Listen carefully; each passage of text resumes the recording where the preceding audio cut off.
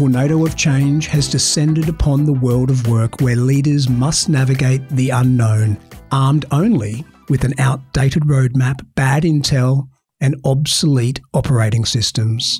While some leaders thrive on the edge of this precipice, many others fail. But what is it that makes the difference? Hello and welcome to the Team Guru podcast. I'm your host, David Frizzell, and those words came from my guest in this episode, Vanessa Vershaw. Vanessa is here to tell us about her new book, Unreasonable Ambition, Renegade Thinking for Leaders to Create Impossible Change. Vanessa thinks that the key to leadership success is living an ambitious and inspired life. What does it all mean? And how do we go about it? We'll chat about those questions and much more. I hope you enjoy my conversation with Vanessa Vershaw.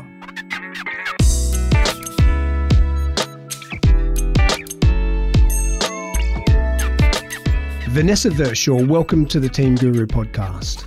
Thanks so much, David. Thanks for having me on the show this morning. Absolute pleasure. Vanessa, you have recently released a book called Unreasonable Ambition, Renegade Thinking for Leaders to Create Impossible Change. Tell us about the mission you're on here. Why this book at this time? Why that theme? What's the mission? Look, I've been working with leaders and teams all around the world for the last 25 years, and it's really interesting to me that in the last 3 years or so, working with people who have been very successful deemed, career success in life and at work, who are actually crumbling at the edge of this precipice that we're all standing on the edge of at the moment, and wondering why it is that they're finding it so difficult to navigate the new world context that we find ourselves in. Now, some of that has been, dictated by black swan events, COVID, rate of change, the world, which is ever amorphous.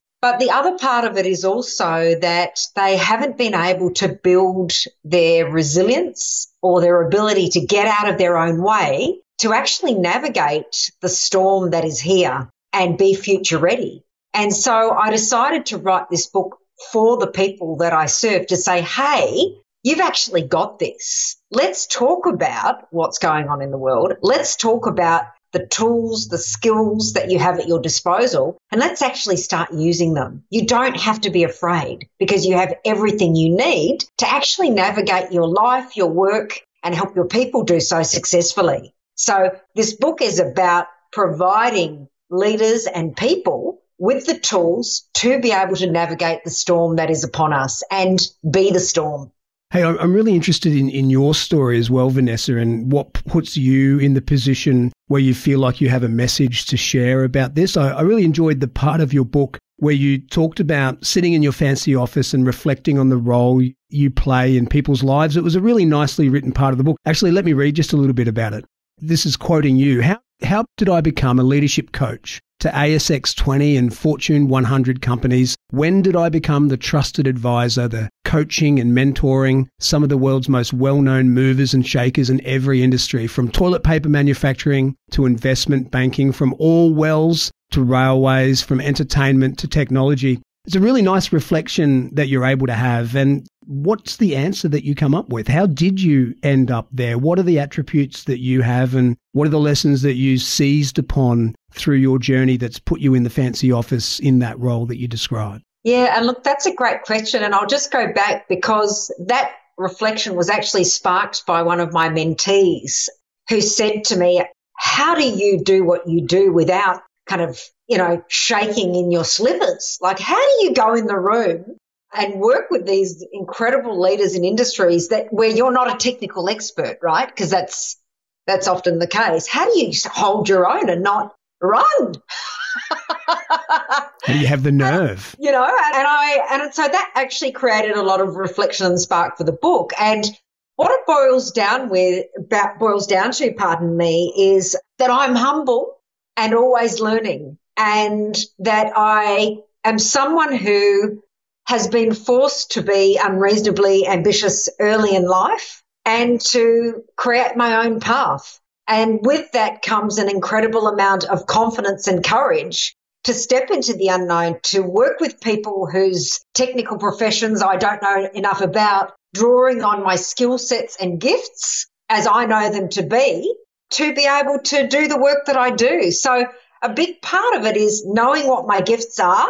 And I had to learn that early in life, being able to access my gifts and then actually using them because there are a lot of people out, and I'm not the most, cleverest cog in the shed by any stretch of the imagination, but I know what my gifts are and I use everything I've got to do the work that I do and to create the life that I want. And that's kind of the difference for me. And it's the difference between, geniuses that I've worked with who are flipping burgers for a living and, mediocre kind of talent, bit of fluid intelligence, some life skills that are, multi-millionaires that have been really successful. And so I started to really reflect on what is the difference between the high performer that crumbles and the high performer that actually launches into the unknown and carves their own path. And I realized, geez, I'm actually that person. It was like, whoa, I'm actually the book that I've written about. And so that's what's really prompted and sparked this discussion, and then launching into the stories of so many incredible leaders that I've had the opportunity to know and work with over the last 25 years.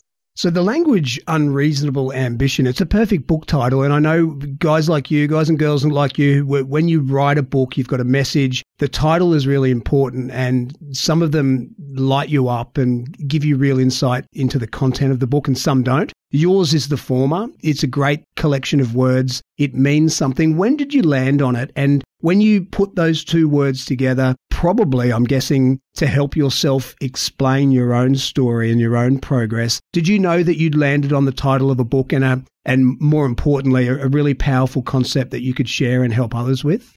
Yeah, look, and it's one of those things, isn't it? As an author and as a psychologist, it kind of took a while to get there. I played with many titles, but it wasn't until I started to write the body of the book and really explain what I was trying to get out, which is what the world needs from us right now, unreasonable ambition, that I realized what I was saying. So I redefined ambition and I used unreasonable very specifically to talk about the fact that we can't solve the world's problems that are facing us right now with the same approach or level of reason or logic than we ever have before. We're in this kind of maelstrom. Humanity's caught in this maelstrom and facing existential crises. It's not a time to be reasonable, wouldn't you say? This is a time to actually draw on a very different skill set and mindset. We're looking for possibility, where we're exploring the impossible because of the magnitude of the extreme challenge that lies before us as a race. So we can't be, that doesn't make sense. Let's apply black and white solutions. Let's use data we've always used. We can't afford to be thinking like that anymore. We have to be unreasonable and impossible in our approach. And that's going to take a very different type of thinking, which is why I've called it Renegade, which is you have to literally go against the grain in your thinking to be able to come up with solutions to solve for where we're at as a race. And then ambition is around being driven by a purpose that is bigger than you are, by a higher calling. It's going to take all of us to solve for where we're at as a race. We've got to get beyond this idea of I'm going to function as an individually gifted leader and move towards harnessing collective brilliance to solve for where we're at. And so that's the other piece around the ambition. It's not ambition in the dirty ambition, right? Self-serving ambition. It's ambition in a higher calling, in going beyond and being driven by something more than myself. So it's actually very much a play on those words and a redefinition to say, hey, stop running from the storm, start thinking about things differently, tap into all of your gifts, rely on intuition and logic, be driven by more, and maybe the future might be human. I almost called the book, The Future is Human, Maybe, ... All right? That would have been attention grabbing as well. I would have liked that. Right. So that's what I'm working on at the moment, my new keynote. I've decided I've landed on that title because that's what I'm really talking about. Be the humans, be the frickin' storm. Stop running. You've got this. Be the storm, like Dr. Strange. When you think about Dr. Strange, who bends the world to him, if you follow Marvel. He shoots up into the air and he controls the elements, right? That's how we have to be thinking about what's facing us in business and in life. How are we bending the world to us and capable of solving no matter what the weather conditions? So the concept of unreasonable ambition is to empower individuals, leaders, organisations, communities to think about the challenges that we face today differently, because they're great big problems that need to be solved, and thinking the old way won't get us there. So we need that unreasonable element to our ambition. Get it? I like it. Now, I was intrigued with this question as I was reading your book. As a psychologist, is there some part of you that questioned along the way just the concept of you saying, hey, this way of thinking worked for me, here, it'll probably work for you as well? Was there some kind of double checking in there with you thinking, hang on, this has got to be a really broad concept. It can't just be, this has been my recipe for success, you should follow it too. I'm guessing along the way you were checking the breadth of your philosophy.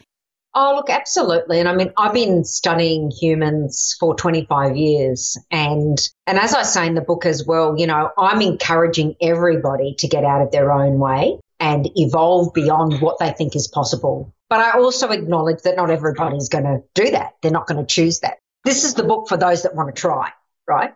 I want to give people the tools to be able to be more than they ever dreamed of, if they choose to do so. But the other thing I'll tell you as well is success is a very interesting concept. So how is success defined in the book?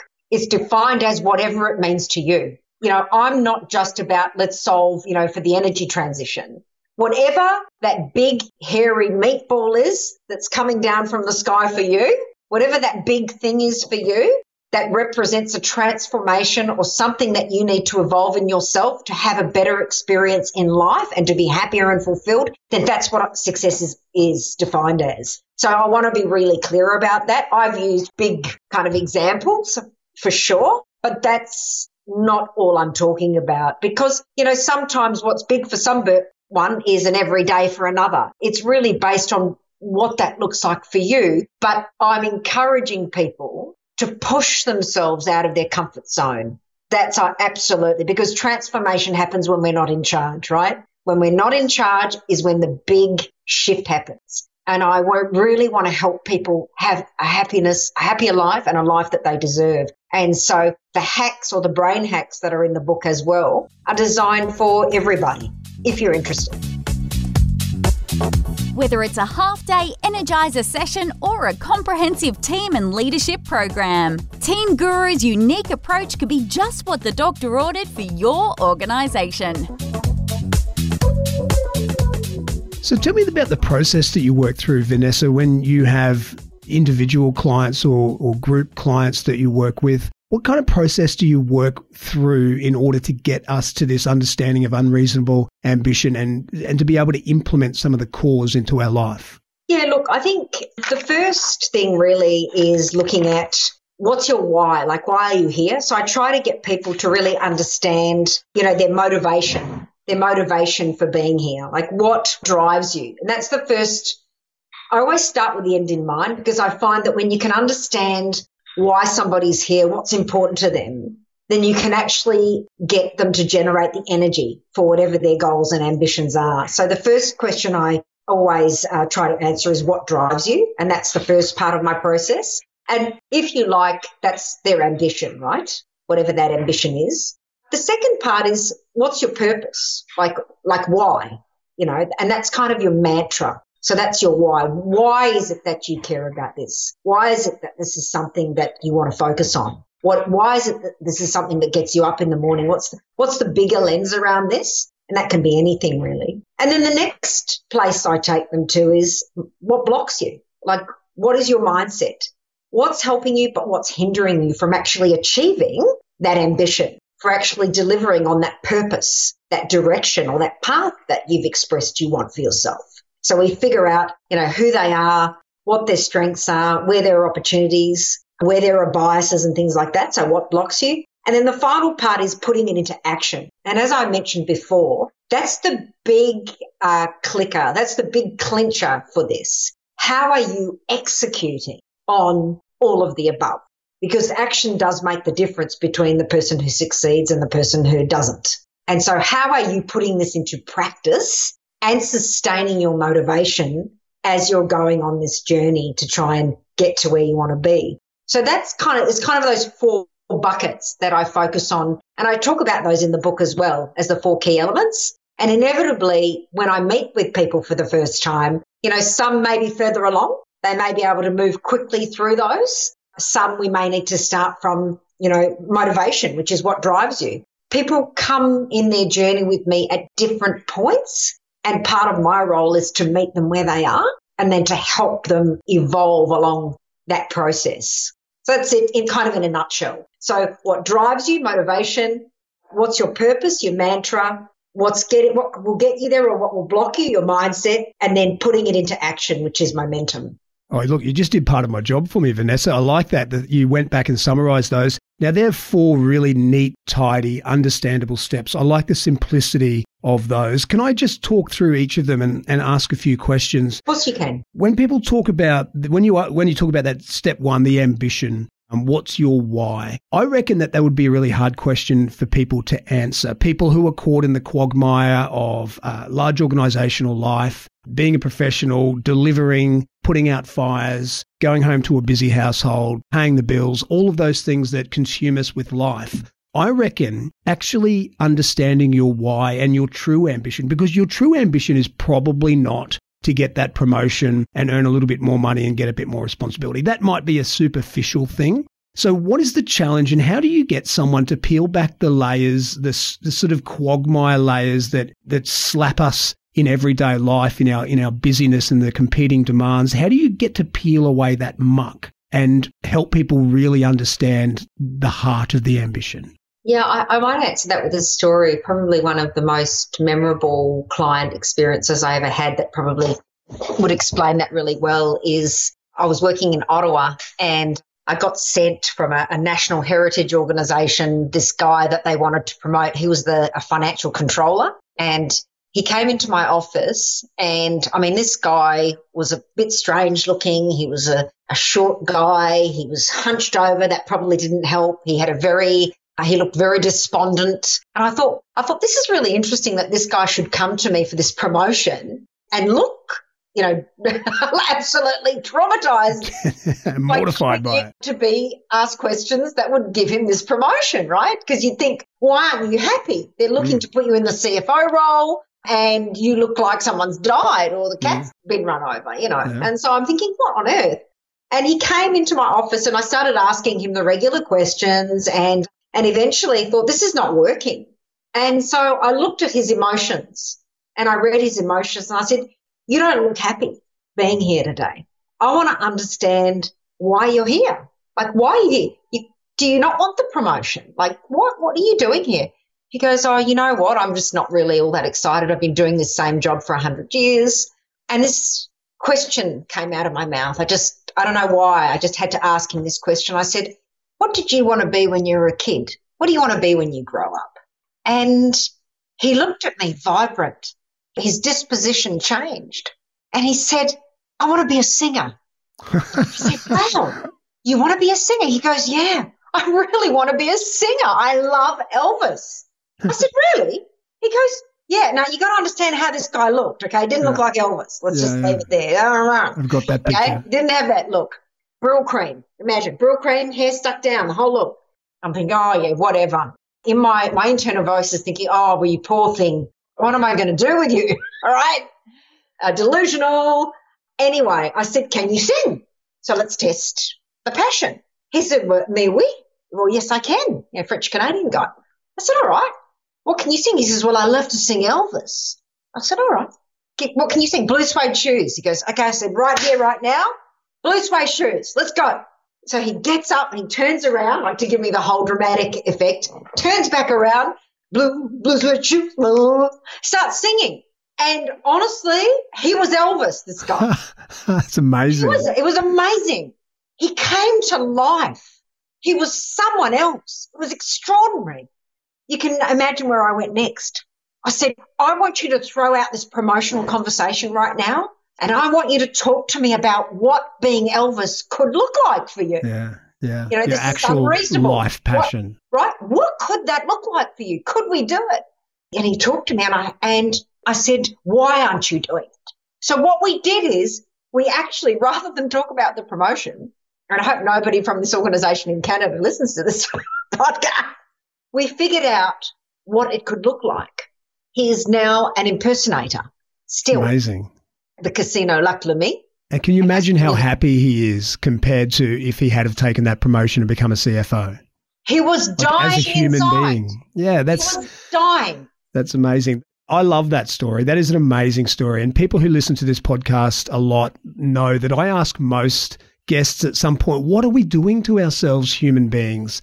This crazy life we've set up where we bust our guts and stress and strain and are anxious about jobs that don't really care about us, positions they will fill next week if we were to die tomorrow, and forget about the things that actually make us happy. We just jump on the hamster wheel all too willingly. And I love the fact that you got to the bottom of this guy's actual passion.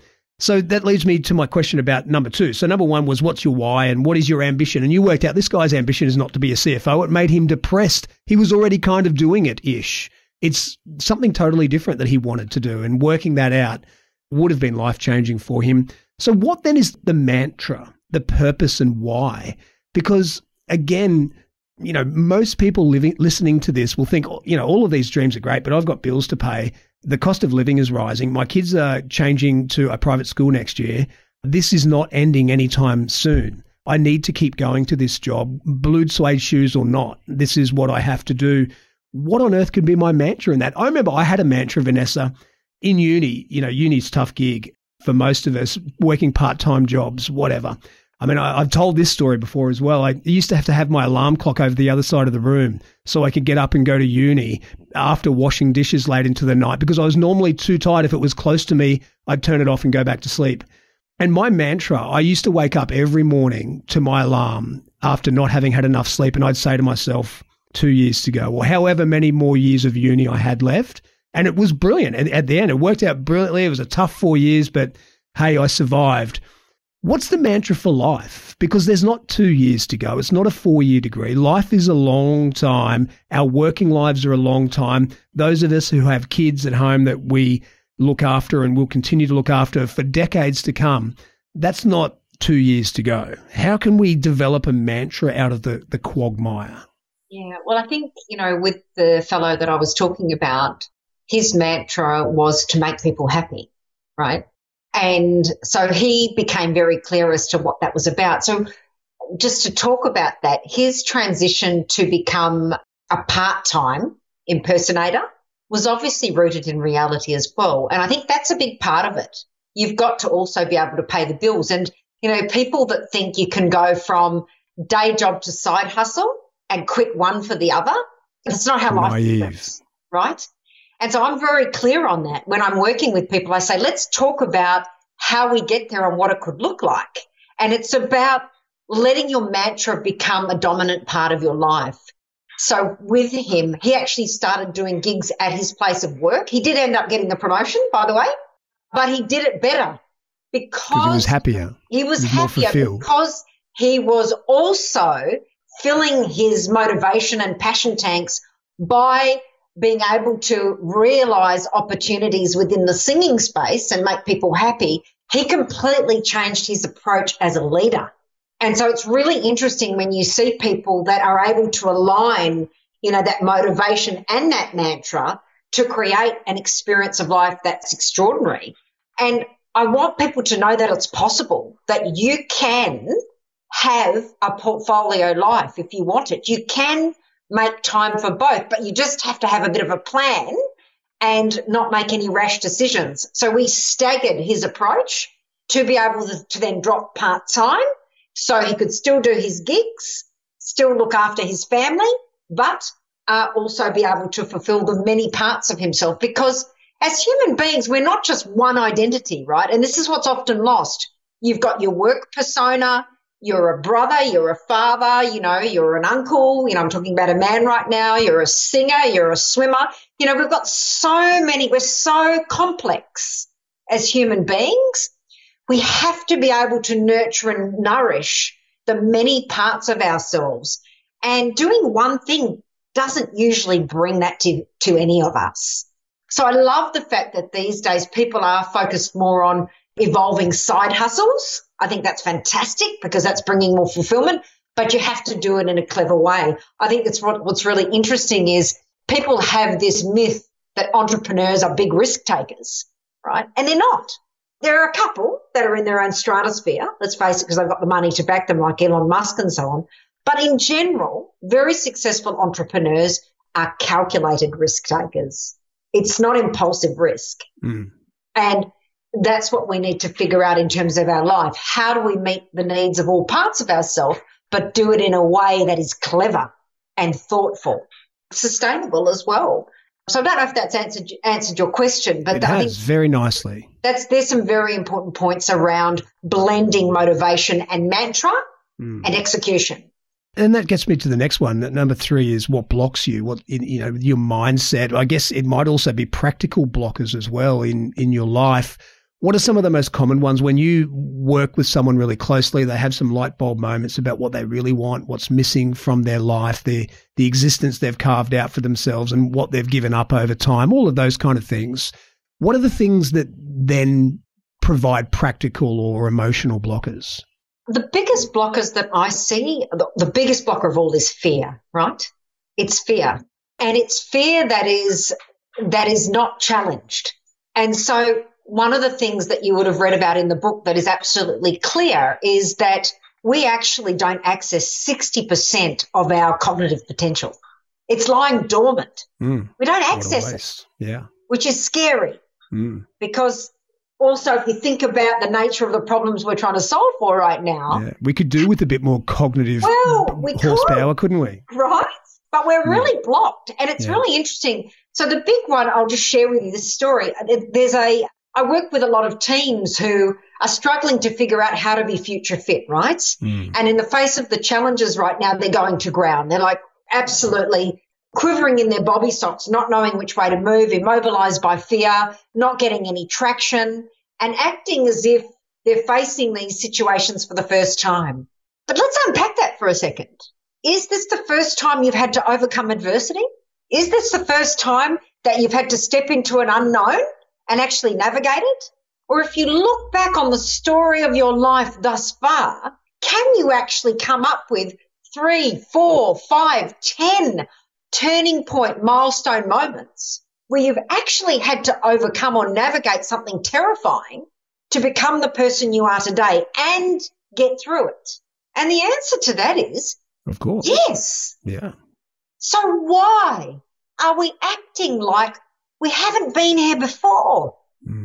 Why have we forgotten where we've come from? Why have we forgotten the strength and the courage we already have? And yet this is where people are going. They've forgotten everything that they've done. And I loved COVID. I mean, I didn't love it, but let me qualify. I loved COVID as a forcing function for evolution, for humanity, to show us just how adaptable we can be. You know, we're here. We're getting through it. We've gotten through it, right? I would like us to keep those lessons and learnings and not revert back to default of fear. You've just got through, a pandemic. You are stronger than you think. So stop being afraid. You've got this, right?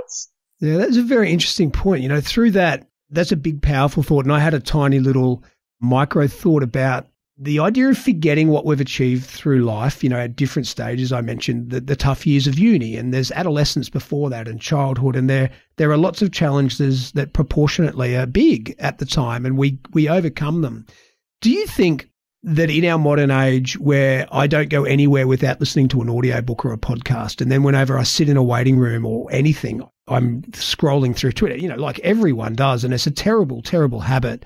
Do you reckon we are depriving ourselves of reflection time, and that if we spend a little bit more time thinking about our life and the lessons that we've learned, a bit like someone who's writing a memoir would, in the way that they connect earlier events to things that happen later and lessons they learned along the way?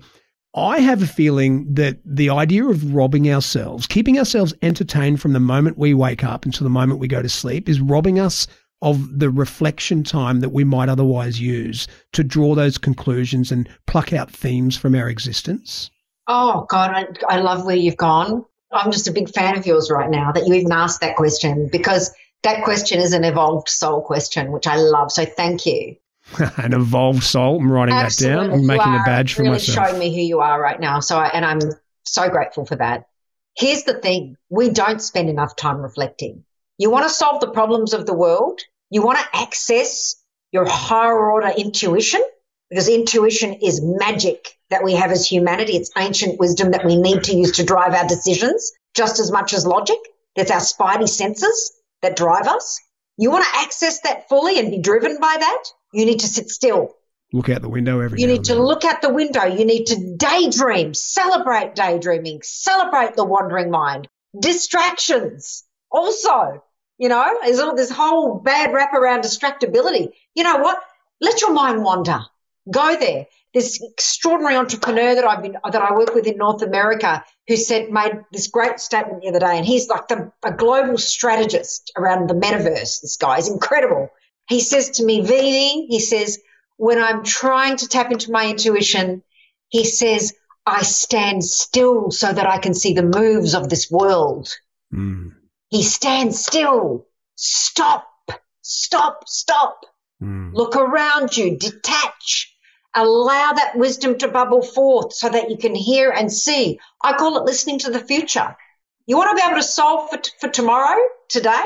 You need to listen to the future. You want to be strategic and stop being reactive? Stop.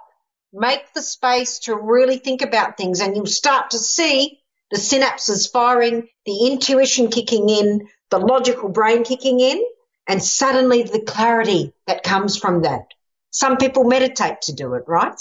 Meditation or mindfulness is a practice that some people use. Me, I run, or I just stop and I look at a candle, or I read. I just have moments of stillness, or I walk along the beach.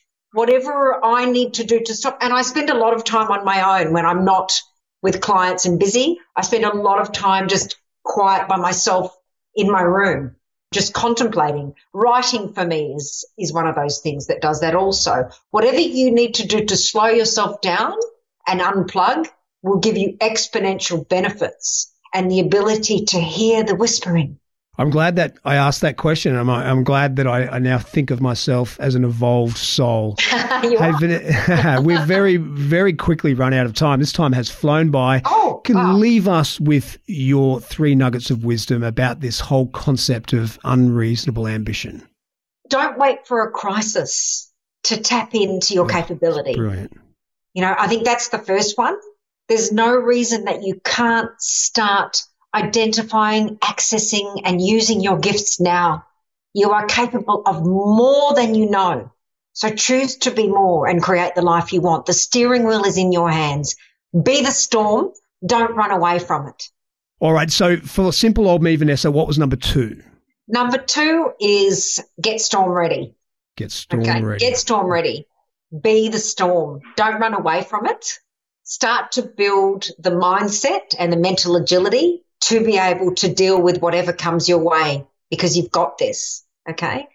But you need to have the right mindset to be able to do that. So get storm ready. And I've included the 8 steps in the book to really start to challenge your thinking around what is blocking you and getting in your way, and ways that you can actually tap into different sources of knowledge and power and mental acuity to be able to bend the world to you. And the third number one, 3? Mm-hmm. Find something to care about. Yeah, I like it. Why are you here? What does the world need from you? If you know the answer to this and you work on answering that, then you will be able to sustain momentum, sustain motivation, keep going and solve for an impossible future, even when the going gets tough. But you need to find that thing that compels you to care, that is bigger than you are. Whatever that is, find that thing to care about. I love it, Vanessa. Look, I have thoroughly enjoyed our conversation. The time went by so quickly. Vanessa Vershaw, thank you so much for joining me on the Team Guru podcast. Oh, thanks so much, David. It's been an absolute blast.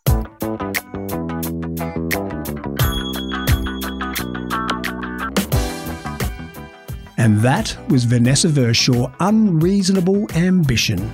ambitious and inspired life. It all sounds quite appealing. And those 3 nuggets of gold that Vanessa left us with. Number 1, don't wait for a crisis to tap into your genius. Number 2, get storm ready, be the storm, don't run away from it. And number 3, find something that you care about. Why are you here? What does the world need from you? As always, I'll share the lessons I took from my conversation with Vanessa on the Lessons Learned page for this podcast. You'll find it along with the entire back catalogue of Team Guru podcasts on our website. That's teams.guru/podcast. And don't forget to check out my new project, yourstorypod.com.au, and get in touch if there's someone you care about who should tell their life story. This is David Frizzell for Team Guru. Bye for now.